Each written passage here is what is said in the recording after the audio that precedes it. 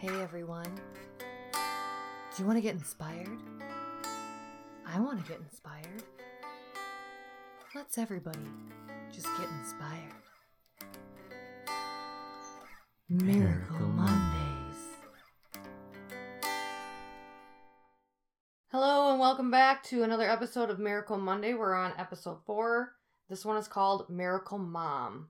Derek is also with us. He'll be conversing with us here about this. Hello.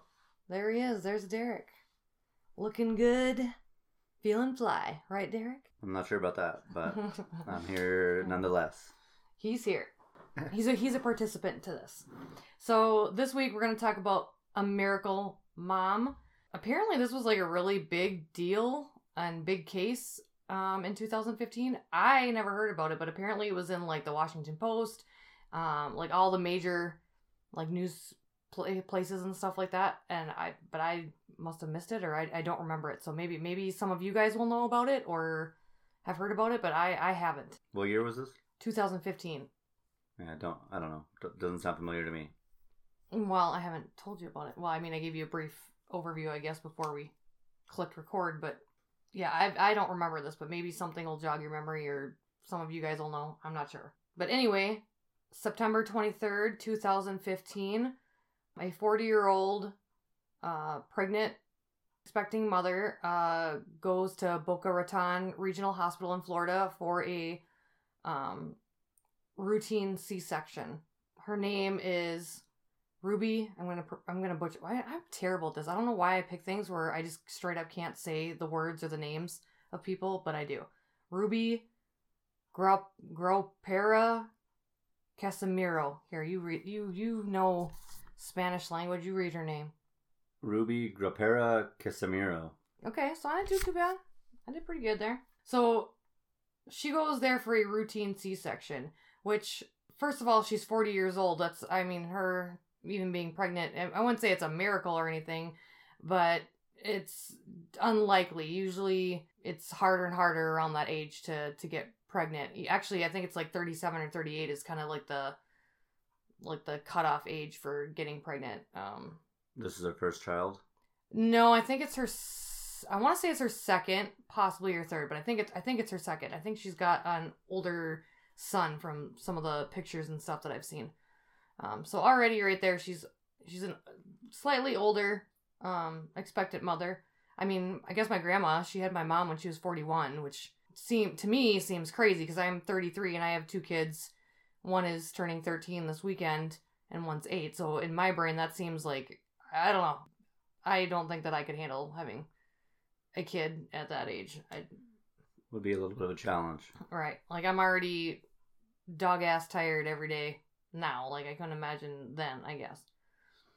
So she goes in for a routine C-section, which, that's something I want to bring up, too. Like, why are C-sections so routine nowadays? Like, that's already... I mean, everyone you talk to has probably had one. Not everybody, I guess, because I do have... Well, no, I guess she had one, too. But I was going to say, almost all of my friends have had C-sections. I've had... Both of mine were C-sections. One was unplanned, and one was planned. Anyone out there listening who has no kids and is younger, the second you are pregnant and you go to the hospital, first thing they want to do is find out if you have any problems, if there's anything that's going to hinder you from having natural birth. And the whole time they're basically steering you to get a C-section, because a C-section is extremely easy for them and it involves surgery. So not only do you have the whole nursing team, including a midwife or whoever, but you're also going to have the surgeon, which that's way more expensive than having natural birth. So it's almost like they're pushing you into having a C-section. Yeah, because like even if you, I'm pretty sure one of my friends went in and kind of like you said, like they kind of skim you over for pre-existing anything, and she had like a history of like high blood pressure, and so they basically, sold her on the idea of a C-section based on high blood pressure, which, so, I mean, it could lead to needing a C-section, but like, why not even just let them try first? But I was reading that on an average, there are 10,000 babies born a day, and a third, so that's just under 3,500 are C-sections or planned C-sections. So now that's not even including like all of them. Those are just the planned ones, which seems kind of nuts to me. Like when I was having my son, I was really sick and he was really early, but I had preeclampsia very badly, and they did let me try, to have him. I mean, they induced me and everything, but they did let me try to go into labor and have him naturally, even with preeclampsia. With my blood pressure was like through the roof. They even had a crash cart in my hospital room because my numbers were so high that they thought were like shocked that I hadn't already stroked out at that point, just walking in there before labor. So, which seems crazy to me that they even let me try, but they did. A crash cart is the thing they bring in is if you're about to die or gonna die. Yeah, or they suspect it. So they have like the paddles to shock you back to life. They have quick stuff to like intubate you, which is sticking a tube down your throat. Naloxone or whatever that other stuff is. Yeah, they've got all kinds of stuff on there to essentially like an immediate bring you back to life scenario cart. But so I just thought that was kind of crazy. And it also said that one of the articles that I read that C-sections spike around breakfast, lunch, and dinner time. So think about that. That's probably a doctor, he's like, well, it's about lunchtime. I'm just going to do this because I don't want her to go into labor or, have to go and catch the baby or whatever right when I'm in lunch. So I'm just going to do it right before lunch or right before breakfast or right before dinner, which I thought was crazy too. But yeah, we're talking about convenience, time, and money over, natural cost saving, literally what you're supposed to do. You know what I mean? That seems crazy, but I know a lot of people who do want to go in for convenience purposes only, and it doesn't seem like they really care. And I actually read on another article that said, depending on the hospital, their percentages of C-sections range from 7 to 70%. Can you imagine being at a hospital that 70% of their births are C-sections? That seems crazy to me. Doesn't it seem crazy? Yeah, I mean, everything has been turned into nothing natural. Everything is the opposite of the way it should be. Right, it is. And like when we were having our daughter, I mean, we could have theoretically had a VBAC, which is a vaginal delivery after a C-section, but none of our hospitals around here did them. So we would have had to drive like over an hour. It was over an hour, because it would have been Rochester, so it would have been over an hour just to go there to have one. And then they're like, well, then you could still end up having to have a C-section. So it was like, okay, well, fine, whatever. And those aren't supported by the hospital system, so you usually have to pay at least half up front for that to happen, as opposed to a C-section is covered by insurance at a regular hospital. So if you want to have a natural birth after you've had a C-section, you're most likely going to have to go to a midwife / doula natural birthing center, which is not supported by insurance most of the time, which means you're going to have to pay like $4,000 up front. Yeah, we looked into that actually. Because in the next to have a natural over. birth is about $8,000 as opposed to a C-section, which could be like $30,000. Roughly, yeah. So, obviously they would rather you have a C-section money-wise than a natural birth. And a natural birth can take anywhere from 3 hours to 5 days. I mean, who knows how long you're going to be laboring. That's a lot of staff they're going to have.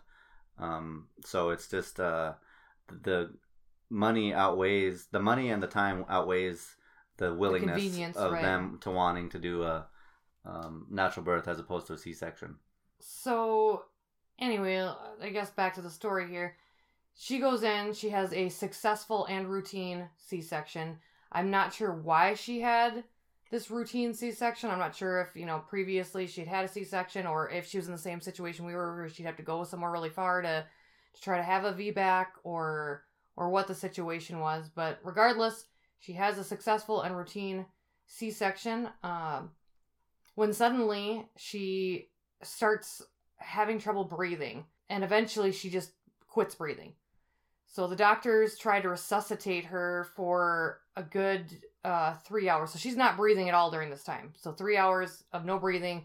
They're, working on her during CPR, paddles, the works. Because eventually her heart quits too. So eventually she's without a pulse for 45 minutes. how did this come about? After she was done with the C-section? After she's done with C-section. I'll get into that a little bit more here in a second. But yeah, so she's without oxygen for 3 hours and without a pulse for 45 minutes. And the doctors are working on her. Again, with the names, sorry guys, I'm terrible with names apparently. Dr. Chadi Lutfi, he said in an interview for ABC News, there was no pulse, no blood pressure, and the patient was not breathing on her own. They then placed her on a ventilator. A ventilator is like a machine that they stick down your throat that breathes for you. So it inhales and exhales for you, so your lungs don't have to do anything. Essentially keeping oxygen at least going through your blood. So if in the case that you did have brain waves at some point, your heart and everything else would still be alive. Isn't it true that the majority of people that are put on ventilators never recover after that? Have you ever heard that? No, actually, maybe there's a difference, but like when I worked at the one nursing home, we had plenty of ventilator patients. They lived on them all the time. Well, were they in coma or no. Brain dead? No, we had some that were perfectly fine. I mean, they just couldn't breathe in there. Don't you have to be intubated to be? Yeah, but this thing right here, you know how sometimes in movies they'll give you a tracheotomy and they'll slit that little hole in your throat? Uh-huh. That's how they're intubated. Oh. It's not through their mouth. So they can still talk? Sort of. It's not easy for them to talk, but sort of. But typically, if you're going to live on a ventilator, that's what they do. They don't intubate your mouth. They cut that hole in your throat, and you have a tube that goes in that way. So there's probably a slight different machine or way that it does what it does for you. So no, that's not. At least in my experience, that's not true. If I had to look at the stats, it could be different, but I don't know. I just remember hearing on No Agenda they were talking about a lot of the COVID patients that they put on ventilators died. Well, okay, that's different though. That they're basing that on COVID patients only. If you're looking at everybody who's ever been on a ventilator, that's probably different. Yeah, and I guess if you have pneumonia or something, it's probably not wise to put you on a ventilator while you're laying down. Well, that's okay. Side note, because COVID is bullshit, whatever. Anyway, anytime you have any lung anything, you do not want to lay down. That's why, like, even me, I had a 12-hour surgery, any surgery actually that I've had 8 surgeries, and every single time I sit up for days afterwards. I'll sleep sitting up because especially if you have a surgery and especially if it's any significant amount of time, they intubate you whether you know it or not. And that will have you kind of like coughing up stuff just because it goes into your lungs and it jostles stuff around in there and loosens things up. So I never lay down after a surgery or even certain illnesses. I won't lay down. I'll sleep sitting up and everything because you have to get that stuff out. If you don't, it leads to pneumonia. So all this stuff about COVID and them putting you in the hospital and having patients lay down is just ridiculous. Like I remember seeing an article and they had all these patients like intubated and laying down. Why would you do that?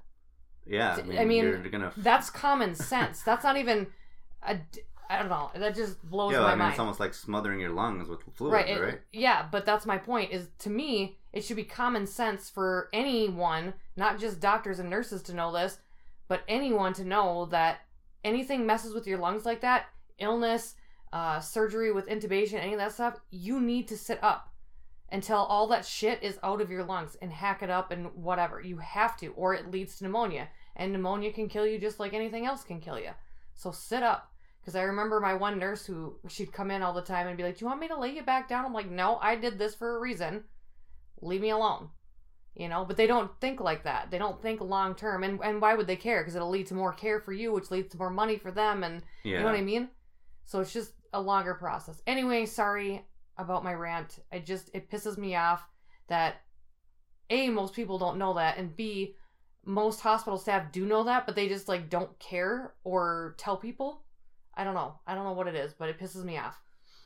Anyway, so she's intubated and they realize, or at least the doctors think anyway, that she's not going to recover from this. So they start calling the family to like come and see her and like say their goodbyes because she's got no brain waves, no pulse, no nothing at this point. And as they're calling people back, her heart starts to beat. It picks up on the monitor that her heart is slowly starting to pick back up. She actually ends up making a full recovery.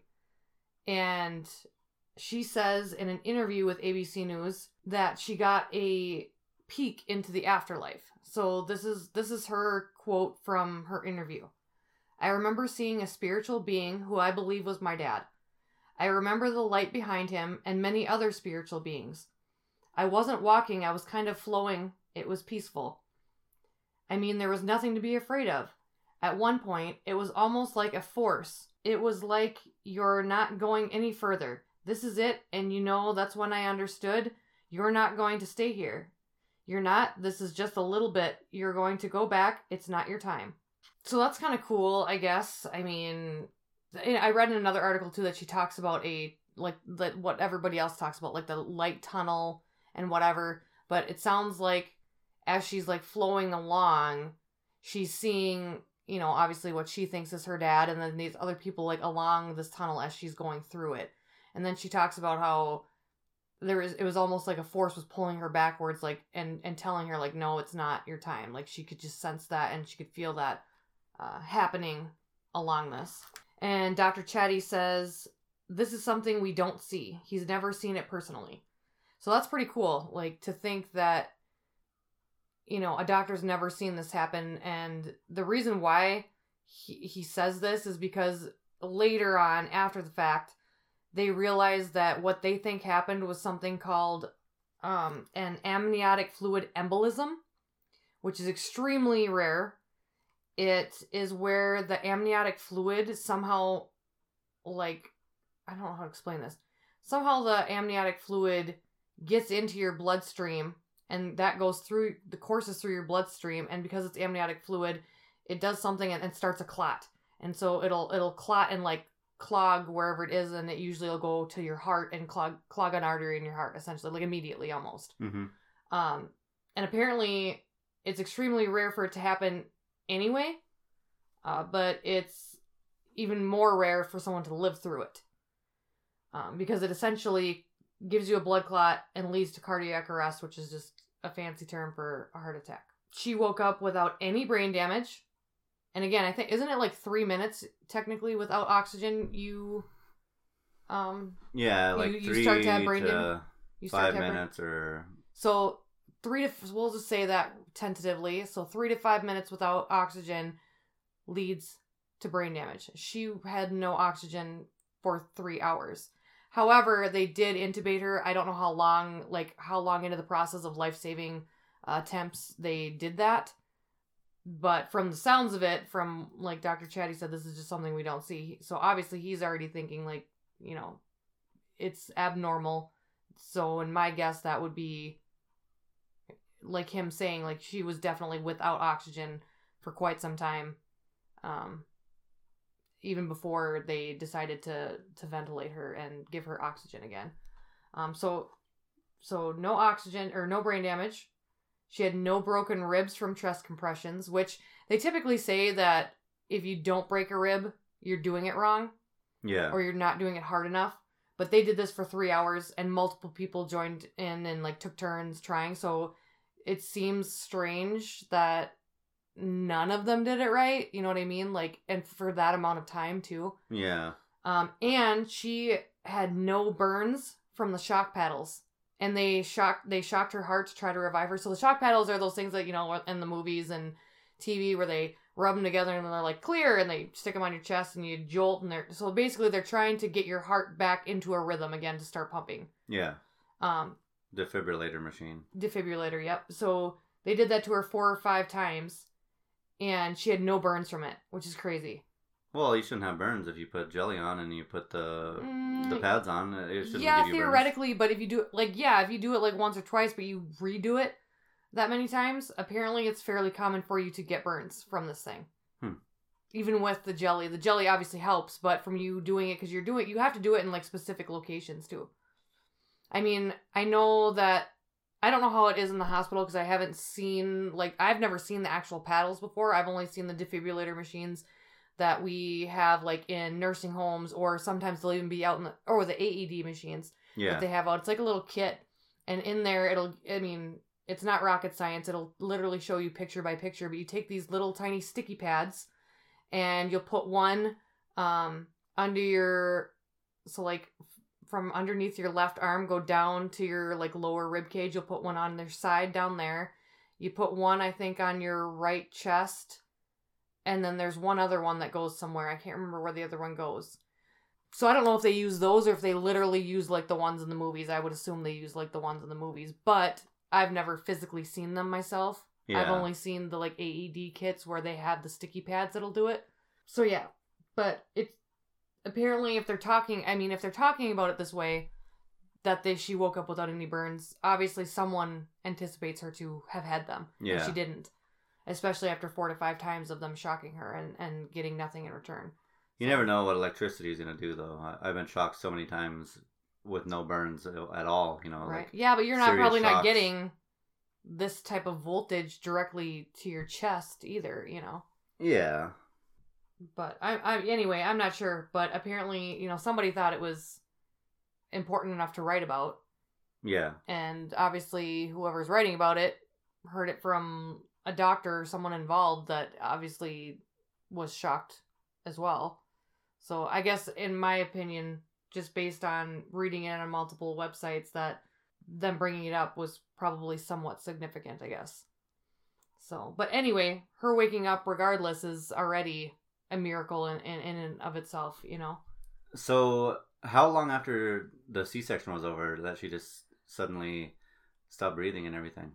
So, not that long. How long did it take them to get me, like, sewn back up? Probably, like, half hour, 45 minutes, something like that.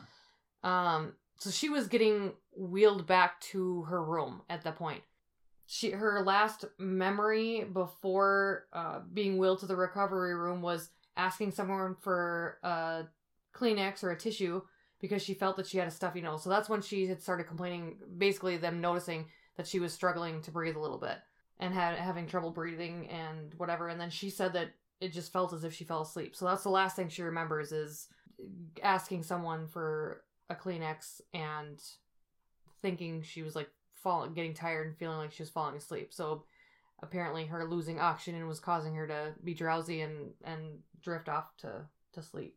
She says now that she does not fear death.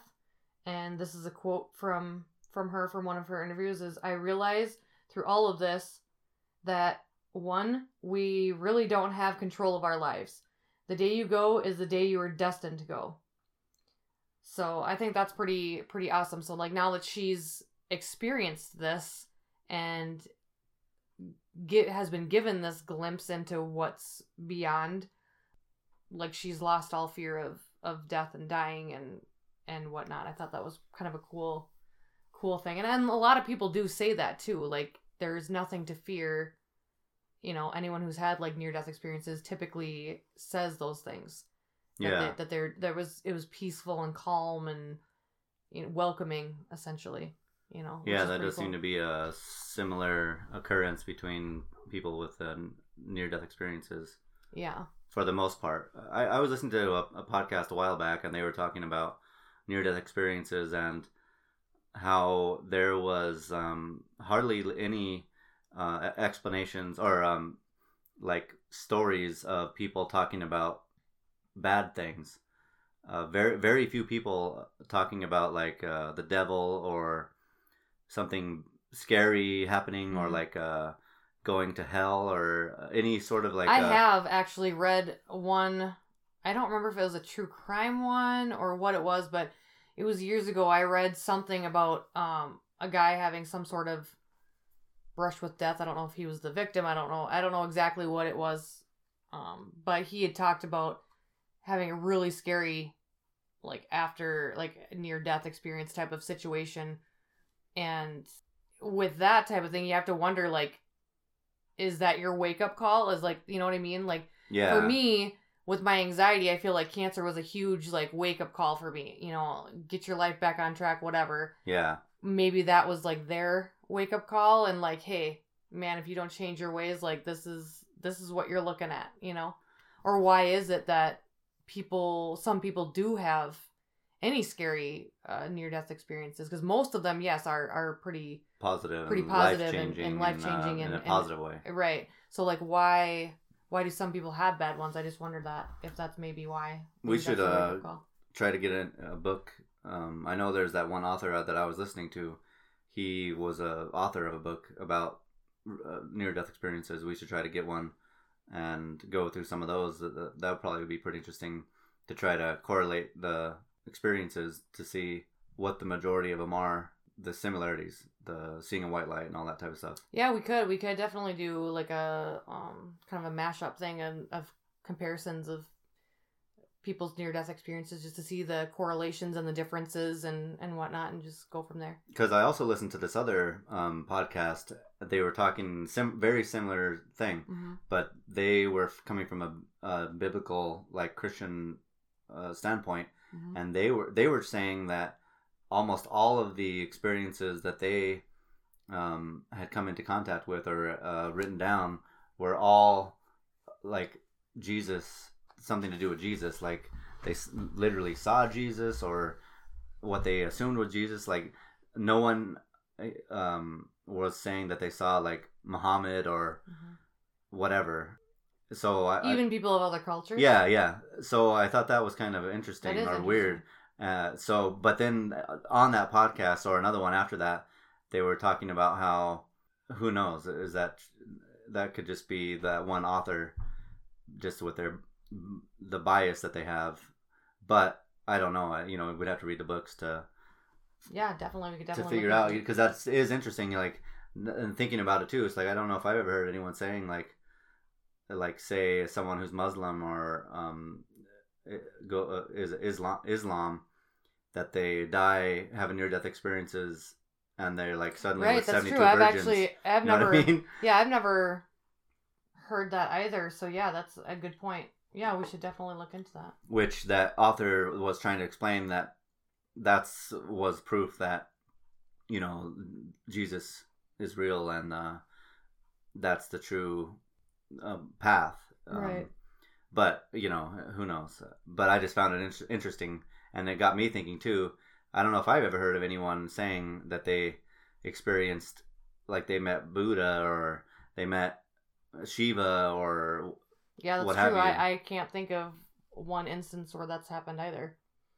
But I have read things like people who are maybe scared of death possibly do see typically family members and stuff first, so they like feel a sense of welcoming and comfort, along their journey or whatever. I have heard stuff like that before though too. One thing that also kind of freaked me out about the seeing your family members thing, that same author, the one that was talking about Christianity, was saying that it's can be a dangerous game. That he was also like a paranormal, like, I wouldn't say an exorcist per se, but he would go help people who were claiming to have paranormal experiences in their house and having crazy dreams and stuff. And he was saying that these entities, the possibly demonic, scary, evil entities, would basically do anything to trick you into letting that entity in, so that you would then they would just either possess you or just fuck with you for a long time. Oh yeah, I've heard that stuff too. So they would trick you that you're your dead grandma or whatever, and then next thing you know, they just totally take over your house and just cause hell on earth. Right. So I thought that was kind of interesting too. But who knows? Interesting, but no, thank you. Yeah. Not today, fake dead grandma. No, thank you. Yeah, it's kind of scary to think about, because that would kind of totally disarm you, that you're, oh man, it's grandma. But little did you know that it's not. Or people messing around with Ouija boards and stuff like that. Yeah. Hey, side note: don't touch Ouija boards. Don't do it. No, don't mess around with Ouija boards. Just don't do it. Or anything. Don't mess around with stuff like that. Yeah, especially if you don't know what you're doing. Well, first of all, Ouija boards are just a straight no. Everything else, proceed with caution, or if you're not an expert, just let their experts do it. Okay? So yeah, anyway, she made a full recovery. She ended up having a baby girl. She named Tylee, and they both are doing good and made full recoveries. So I thought that was a pretty interesting, wild ride. Because, I mean, you know, and that was the other thing, too, that she didn't have any complications with her pregnancy, even though she was, like, a typical, like, older mom. Perfect pregnancy, perfect C-section, everything went smoothly, and then this just happens. It's crazy. Yeah, that's weird. It's glad that she made it, and that her baby's okay, and everything, that she, you know, she very could have easily, with the situation, just died, and went to a coma or been, I was gonna say, or be a complete, vegetable, catatonic. or just, you know, have complete brain damage. So, I mean, she's definitely a lucky woman. Must have been a miracle, I guess. Must have been a miracle.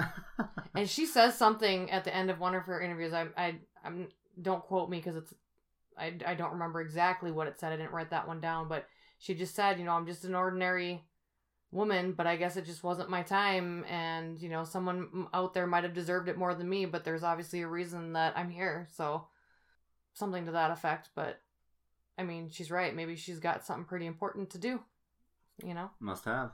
Yeah. Well, that's good. That's uplifting that you never know what's going to happen, and maybe if it's not your time, maybe you'll stay around. And even if it is your time, maybe it's not that bad. Yeah. Well, that's the thing. I think people need to remember to use their time wisely. Like, everybody just assumes we have tomorrow, we have next week, we have next month, we have next year. Not necessarily. So do those things you want, you know? Like, I know life is stressful, and you have to work, and you have to do all this bullshit that nobody ever wants to fucking do, and you need more money, you need this, but you know what? Fucking spend the money. I mean, it's fucking paper. I mean, you need to live now while you can, and, you know, you could literally get in an accident tomorrow and die, or, you know, be completely paralyzed, who knows what. So live while you can. That's all I'm saying. Yeah, nobody ever regrets finishing up. Wish they could have put that last nail in, or got that last bit of work done. They regret getting their last bit of life in with their family. Right. Yeah, actually, I was just talking to my one stepdad today, and he said that he's retiring, and he's just so excited about it. He's like, I'm finally, what did he say? He said something to the effect of, like, my time has been served and now I'm free, or something like that. But you know what I mean? Like, you have to work till you're 60-some years old. That sucks, you know? Well, if you find a job you love, you'll never work a day in your life. Oh, shut up. Supposedly. All that, yeah, most cliche saying in the world. But also, that other thing, you know, just find 1,000 people who are willing to pay you $100 a year and $100,000 a year. There you go. Yeah, that's all we need. So that's the goal. Please pay us, we're poor. Anyway, that's the story as we know it. Tune in next Monday for another Miracle Monday. You can email us at dtdimension@protonmail.com. And if you have your own miracle that you'd like us to read aloud, feel free to type out your story, or just let us know if you want to come on, and we'll talk to you about it. So you can find our podcast on Spotify, Apple, any of the podcast players. Our website is doublethoughtdimension.com. You can go to our website and donate if you would like. We're a value for value operation, so we do everything for free. Although we have to pay to host the podcast. We have to pay, you know, then we also got to pay, but with time by doing all this. So if you feel like you've received anything from listening, feel free to pay if you want, or to send in a letter, or send in whatever. That's fine. No problems. We like doing it. So that's our main thing. So yeah, thanks for listening. DoubleThoughtDimension.com. One last thing. Don't forget to check out the Instagram. I'll post a picture of Ruby and her little girl, Tylee, who are doing well. DT_Miracle Monday at Instagram. Also, we'd like to thank our #1 fan, Chelsea. Chelsea! Woo! All right. Thanks, guys. See you next week. Goodbye. Hey, everyone. Do you want to get inspired? I want to get inspired. Let's everybody just get inspired. Miracle Monday.